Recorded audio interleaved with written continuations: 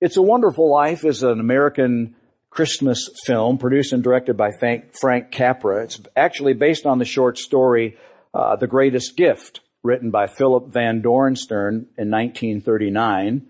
The film is now considered one of the most loved movies in American cinema. It's become traditional viewing during the Christmas season. And if you've never watched it, I might encourage you to prioritize this movie in the weeks ahead.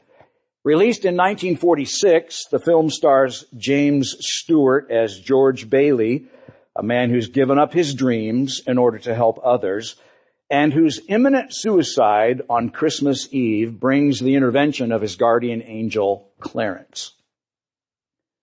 Clarence shows George all the lives that he has touched and how different life in Bedford Falls would be had he never been born. Now, I won't reveal the outcome to those of you who haven't watched the show, but it will suffice to say that for George, Clarence was a game changer. And for numbers of other people and the town of Bedford Falls, George Bailey was the game changer.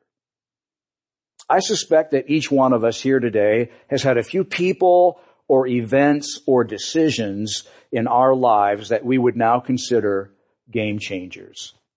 Maybe it was a teacher or a coach, a grandparent, an aunt and uncle, a pastor who redirected our youthful energy. Maybe it was moving out of the house or going off to college or relocating, across the country, falling in love and then getting married, or falling out of love and breaking up with your boyfriend or girlfriend or fiance, or getting divorced, having a child or several children, choosing a certain job over another one, or maybe losing the job that we really enjoy, sustaining an injury in an accident, or someone close to us dying much too young. These are the kinds of events and people that can radically change the trajectory and even the purpose of our lives, can't they? I remember well at about 20 years of age asking my now wife Tina to marry me. But she wasn't so sure. We were young. We didn't know each other very well. And so after a number of weeks of indecision, true story, she put a yes on one slip of paper and a no on the other. She mixed them up, stuffed them into her Bible, and prayed that God would direct the outcome. She pulled out the yes, and the rest is history. Thank God. But that event is one of the most significant watershed game changers for me. If it weren't for that, I would not be married, at least to her, would not likely be here, and maybe you wouldn't be either. So this morning, we're going to continue our month-long celebration of Advent, and that we've entitled Good News of Great Joy. And we're going to discover today that Advent changes the trajectory of all of human history in this message that I've titled, Jesus Radically Changes Everything. Let's pray. Lord, we're grateful for life and breath that enable us to gather together today. That you empower us, Lord, with freedom and wholeness to set everything else aside that competes for our time and attention in a really busy time of year and give ourselves fundamentally to that which has become a part of our life, worshiping you. And we pray the prayer you taught us to pray. Our Father in heaven, blessed be your name. May your kingdom come. May your will be done right here on the earth, even as it's done in heaven. Bring your kingdom among us today, Lord, in all the ways you know we need. And not just in this room, Lord, but right next door as our kids are learning and growing and worshiping and praying too. And really, Lord, not just here, but in our communities, the communities that we represent. Bring your kingdom now. Put power on your word to our lives is our prayer in your name. Amen. Our series title, Good News of Great Joy, comes from the second chapter of the Gospel of Luke, where we have a very simple and unadorned rendering of the original Christmas story. In this Holy Spirit-inspired account, Dr. Luke writes that the angel of the Lord surprised some unsuspecting shepherds with this heavenly birth announcement. We read it in Luke's Gospel, chapter 2. That night, there were shepherds staying in the fields nearby, guarding their flocks of sheep. Suddenly, an angel of the Lord appeared among them, and the radiance of the Lord's glory surrounded them. They were terrified.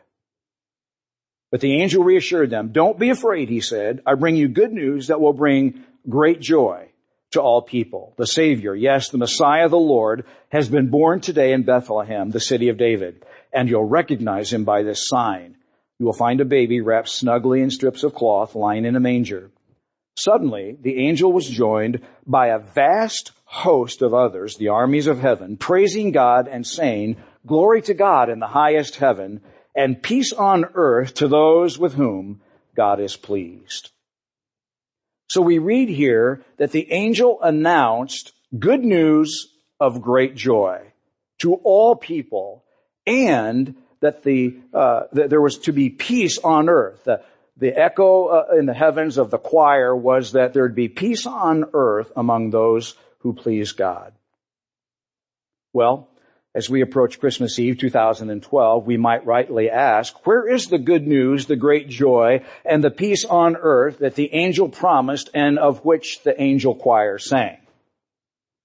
You know, on the global scale, we now witness civil, ethnic, and religious wars that scourge the continents. Look at Syria and Egypt, the conflict in the Middle East, Israel and Palestine, the Sudan, Pakistan, Afghanistan, and other countries as well.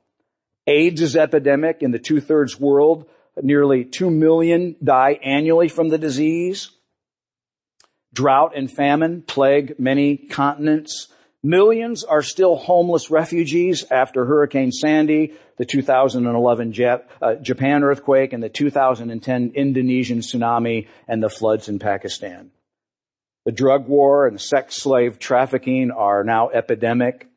At the national level, we witness our country that's mired deeply in debt, deeply divided, and is now preparing to head over the fiscal cliff into the abyss of the unknown. We just don't know what's ahead. In the wake of the tragic shootings at Sandy Hook Elementary School in Newtown, Connecticut, we now have a greater anxiety for our children's safety and well-being, and probably more uncertain now about the future of our lives and our children and grandchildren than we've ever been before. And many of us start to look around and we wonder, where is the good news, the great joy, the peace on earth? I mean, what's happened? What's gone wrong? What's the problem? And when will it ever end? It's obvious that mankind is not intrinsically good and getting better. It's not to deny the fact that there are millions of individuals all around the globe that are living selfless and sacrificial lives, loving people, helping the less fortunate, and changing their communities for good. But it is to say, if you look at the headlines of the Journal Star today, or log on to MSNBC, that you'll witness the objective evidence that ever since creation, mankind has continued this slow downward spiral of brutality and murder and hatred and greed and genocide and oppression. People lie, cheat, steal, rape, take advantage of others, oppress, marginalize. Institutions, like governments, are likewise corrupt and repressive. We know that Hitler annihilated 6 million Jews. Mao's Great Leap Forward was a drastic failure. Over 20 million Chinese lost their lives, starved to death. Pol Pot, the radical Marxist leader of Cambodia, butchered between 1 and 2 million of his own kinfolk right there in the killing fields.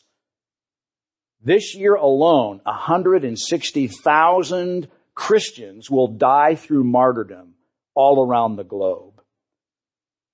The history books of every culture show that on his own, mankind does not love his neighbor as himself. We don't live by the golden rule and do unto others as we would have others do unto us. Something is broken. Mankind has a deep, deep need.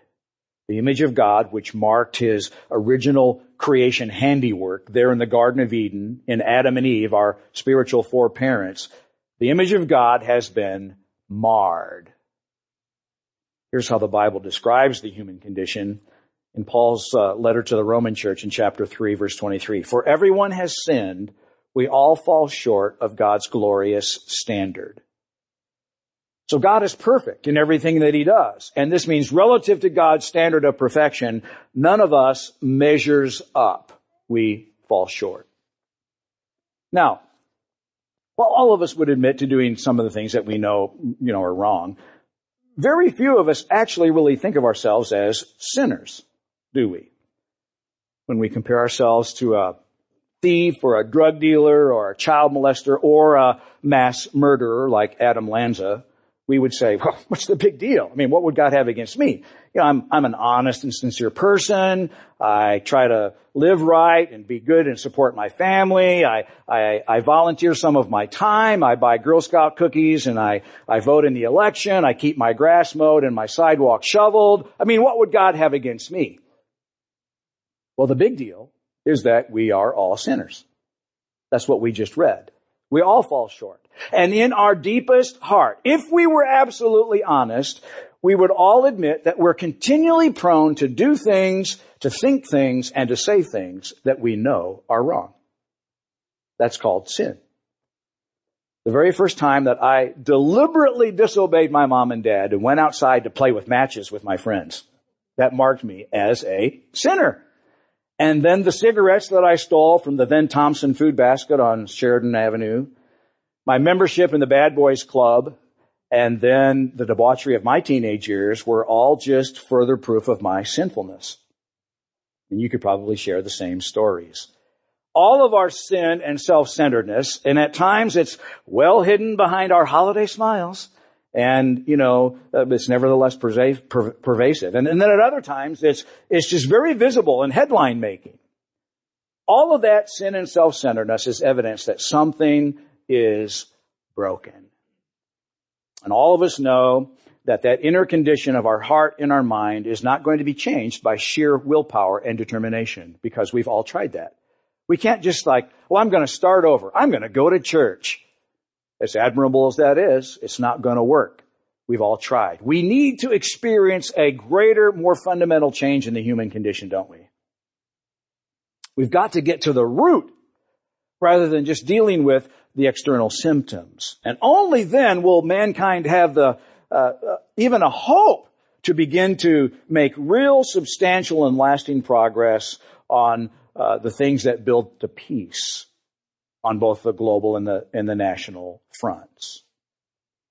So the good news of great joy is that God didn't leave mankind helpless and alone in the mess that we'd made of everything. Now, over the last month, we've been discovering that God had been foretelling this for thousands of years. First, through the promise of a Redeemer to Adam and Eve in the Garden of Eden when they first sinned. Then through a covenant with Abraham, the father of faith. Then thirdly, through the prophetic pictures of the reigns of Israel's kings David and Solomon. And then in the years of the promises of the Old Testament prophets, particularly Isaiah and Daniel. He had been saying that he himself would intervene in the history of mankind to set things right. And then, moved by his great unending love, God the Father came to the earth in the person of his Son on that first Christmas, in the incarnation. However, God the King's arrival was quite unpretentious and went almost unnoticed by the entire world. It was not as antiseptic as maybe our cards and our carols and the madrigal dinners like to suggest. Here's a travel-weary, young, unmarried Jewish couple who couldn't find any room in the local hostel. She's delivering her firstborn child, attended to only by her nervous fiancé, in a hillside animal shelter surrounded by hay and manure. He doesn't look much like the king of the world. And he certainly didn't arrive with any of the normal fanfare of royalty. And then we actually know little else about his childhood in the early adult years, other than that he grew up in a typical Jewish family, devout, working class to be sure, and had a few brothers and sisters. And then the curtain of silence closes over his life. And it was then just at the right time that Jesus burst onto the public scene to announce the purpose in his game-changing mission. We read a record of that announcement in Mark's Gospel, the first chapter. Verse 14. Jesus went into Galilee where he preached God's good news, or alternately, the good news of the kingdom of God in other translations. The time promised by God has come at last, he announced. The kingdom of God is near or at hand. Repent of your sins and believe the good news. So the good news of great joy that Jesus is announcing in his advent, in his coming, the good news is signaling the arrival of God's kingdom. That's the gospel. That's the good news that Jesus was proclaiming. Now things can be different, Jesus is saying. We're no longer slaves to the devil's kingdom, and we can now experience that rich Old Testament word shalom, the shalom of God's kingdom, meaning the wholeness and the well-being and the completeness of God's rule. In Jesus' words and in his works and his way of life, he's demonstrating God the Father's inexhaustible, never-ending, never-changing love as he welcomed all men and women and children into relationship with God. You read his life and message and ministry in the Gospels, and we see that over and over and over, Jesus told and then demonstrated that God's kingdom had actually really come. That God wasn't making a list and checking it twice to find out who'd been naughty and nice. He was inviting all men and women and children into relationship. He was extending God's mercy and forgiveness and hope to all people everywhere. Sinful people, broken people, undeserving people, people with resumes and rap sheets too long to write. He was saying, you're all welcome into the kingdom. The table is set, the banquet's large, and God is inviting you to the feast. All people, everywhere. And his love and his mercy shocked the conventionally religious people of his day. He reached out to the sick and to the poor, to the lame, the marginalized, the prostitutes, the demonized, the insane, the hurting, the hopeless, the hungry, the helpless, the down and out, the up and out. He reached out to them all. And he announced to them that sin's power was now broken. That they were free from whatever bondage held them in its suffocating grip. Rebellion, guilt, shame, fear, sickness, disease, death, broken. All of its power broken because the kingdom had come. This was good news. Friends, Jesus is always good news. As I've said before, if the Jesus you've believed in and embraced or received as true isn't good news, then it's not the biblical Jesus. The Jesus of the Gospels, of history in the Gospels, is good news. And his ministry in the kingdom was radical and subversive and revolutionary. In fact, it's the kind of good news that, like street graffiti art, would have been spray painted on the concrete in the towns and villages of Galilee and the surrounding area. The kind that might be suggested by the art on your program cover. It's spray painted on the concrete because it's revolutionary. It's subversive. It's the kind of thing that would have gone underground, not distributed in the channels of everyday ordinary communication. Jesus was good news. And then in a crowning display of God's love, lavish love, Jesus was crucified as a criminal on the cross, paying the price for sin that you and I should have paid. I love how Jesus, quoted by the Apostle John in his gospel in the 3rd chapter, summarized this powerful good news of great joy. John 3:16-18 from Eugene Peterson's The Message translation. This is how much God loved the world. He gave His Son, His one and only Son. And this is why. So that no one need be destroyed. By believing in Him, anyone can have a whole and lasting life. God didn't go to all the trouble sending His Son merely to point an accusing finger, telling the world how bad it was. He came to help to put the world right again. Jesus radically changes everything. He offers to all people everywhere, every culture, every age around the globe. He offers to all people everywhere the solution to mankind's fundamental, basic need. He invites us into His kingdom, where He wants us to experience God the Father's love, where God can then begin to go to set things to right in our lives and give us that whole and lasting life. And when we respond to His invitation, when we give Jesus our old, broken down, sinful life, and then we trust Him completely, at that very moment, He makes us brand new. His kingdom comes into our life. He forgives our sin. He releases us from its suffocating grip. He sets us free as He gives us a new life in the Spirit. We're literally born again, or born from above. In the words of that powerful hymn that our worship team opened with today, and Hark the Herald Angels Sing, born to raise the sons of earth, born to give them second birth. That's what Jesus does when we surrender and give Him our life. He causes everything to become new.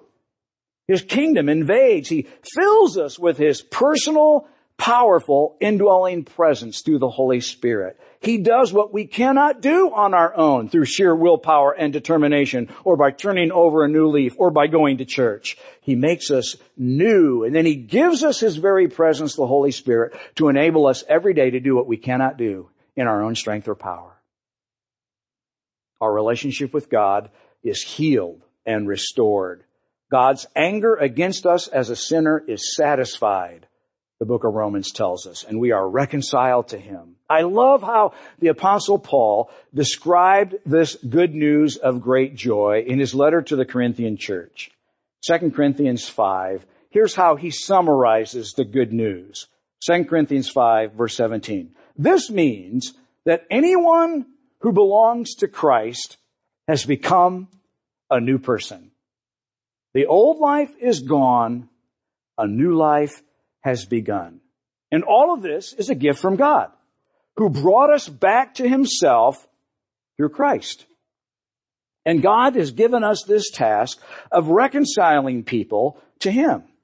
For God was in Christ, reconciling the world to Himself, no longer counting people's sins against them. He gave us this wonderful message of reconciliation, and so we are God's ambassadors. Christ is making His appeal through us. We speak for Christ when we plead, come back to God. Isn't that powerful? The good news of great joy is that Jesus changes everything. He's not holding our sins against us any longer. He's urging that we be reconciled to God, our Father. See, all people everywhere are like a man who fell into a pit and couldn't get himself out. A subjective person came along and said, well, I feel for you down there in that pit. An objective person walked by and said, well, it's logical that someone would fall in the pit. A Pharisee said, only bad people fall into pits. The mathematician calculated how he fell into the pit. A news reporter just wanted the exclusive story on the man falling in the pit. The IRS agent asked if the man was paying taxes on the pit. A self-pitying person said, you haven't seen anything till you've seen my pit. A fire and brimstone preacher said, you deserve the pit. A self-esteemed therapist said, if you just believe in yourself, you can get out of that pit. An optimist said, things could be worse. A pessimist claimed, things will get worse. Jesus, seeing the man, took him by the hand and lifted him out of the pit. This morning, Jesus is offering to all people everywhere to lift us up out of the pit because he loves us. You can't do anything to earn it. That is, friends, you simply have to receive God's undeserved gift of his Son, Christ, that came in the first advent. You receive the gift of the wholeness of his kingdom. No matter what you've done, no matter where you're at this morning, no matter how close or how far away from God you might perceive of yourself to be, no matter how hopeless or discouraged you are, no matter how complicated or messy your life situation is, no matter how many times you've tried to get on the road, Jesus is willing to receive you, lift you up out of the pit. I grew up with God-fearing parents who were true followers of Jesus Christ. I went to church regularly. I heard the gospel, much like you're hearing this morning. I would even have told you that I believed it was the truth, although I never really acted on it. That is until I was a freshman at the University of Illinois, where I began to be convicted by the Holy Spirit because of my sinful life. I was stressed, losing sleep, anxious and fearful, living at that time in room 413, Babcock Hall, Pennsylvania Avenue residence, with a third cousin named Bob. Bob was a Christian. I just thought he was weird. But it was in a large part through Bob's influence that I was finally convinced that it made rational sense to surrender my life to Christ. And so I remember it well. On Tuesday night, 29th of October, 1974, at 10:30 p.m., he was fast asleep. I slipped out of my dorm room bed onto my knees, and I prayed a sincere prayer for the very first time in my whole life. And the prayer went something just about like this: Jesus, if you're real, then I ask that you please come into my life. And while I didn't understand it, at that moment, the weight of 1,000 tons lifted off of my life as I experienced what I would later come to understand through the Bible was a birth from above. When God forgave my sins and he came into my life in his kingdom, rearranged everything. At that moment, my life radically changed because Jesus changed me. And every day for almost the next 38 years now, been following Christ for 38 years, I've continued to experience the power of his indwelling presence as the Holy Spirit completely changes everything. Jesus lifted me up out of the pit and put me on a new road. Now, you can't receive God's gift of love, his gift of himself, by joining a church, this one or any other one. You can't get it by getting religious, by cleaning up your language, by turning over a new leaf, by trying to be good, by donating to the Salvation Army at Christmas, not even making a great New Year's resolution next weekend before 2013. None of these things, as good as they are and as admirable as they are, will affect the change of your inner spiritual condition. You see, God's love is only capable of changing us when we do two things. Number one, we surrender. We quit resisting him in his attempts to love us and to draw us into his kingdom. We just accept it. We just say, Lord, I surrender. I completely, fully surrender. You wave the white flag. You just give Jesus your life, your whole life, your entire messed up, sinful, broken, struggling, complex, filled with stuff life. And you say, Lord, I surrender. I'm fully, completely yours. Jesus, my life is yours. And secondly, then we trust him. We trust him as we invite him and his kingdom into every nook and cranny of our lives. We say, Lord, we believe that you know how to run our life better than we do. And so we consciously, willfully trust him. And then we acknowledge with God's help every day, the help of the indwelling Spirit, with his help, we say, Jesus, I ask you to come and rule and reign. Bring your kingdom into my everyday workaday life, my relationships, my family, my job, my attitudes, my reactions, my values, my time and energy, and how I spend my money and my hopes and dreams for the future. I want to love and serve you. I want to be your servant. Come and rule and reign. I trust you.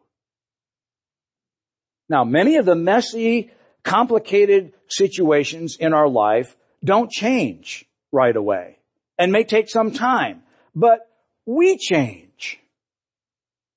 when we pray those prayers of surrender and trust. And we can immediately begin to experience His love and His forgiveness and His goodness and His mercy and His acceptance and the good news of great joy, the peace that the angel choir sang. So, maybe you've never fully surrendered your life to Jesus. Maybe you've grown up and been an active part of the church, or maybe not. You know, the truth is, a relationship with God consists of thousands of steps.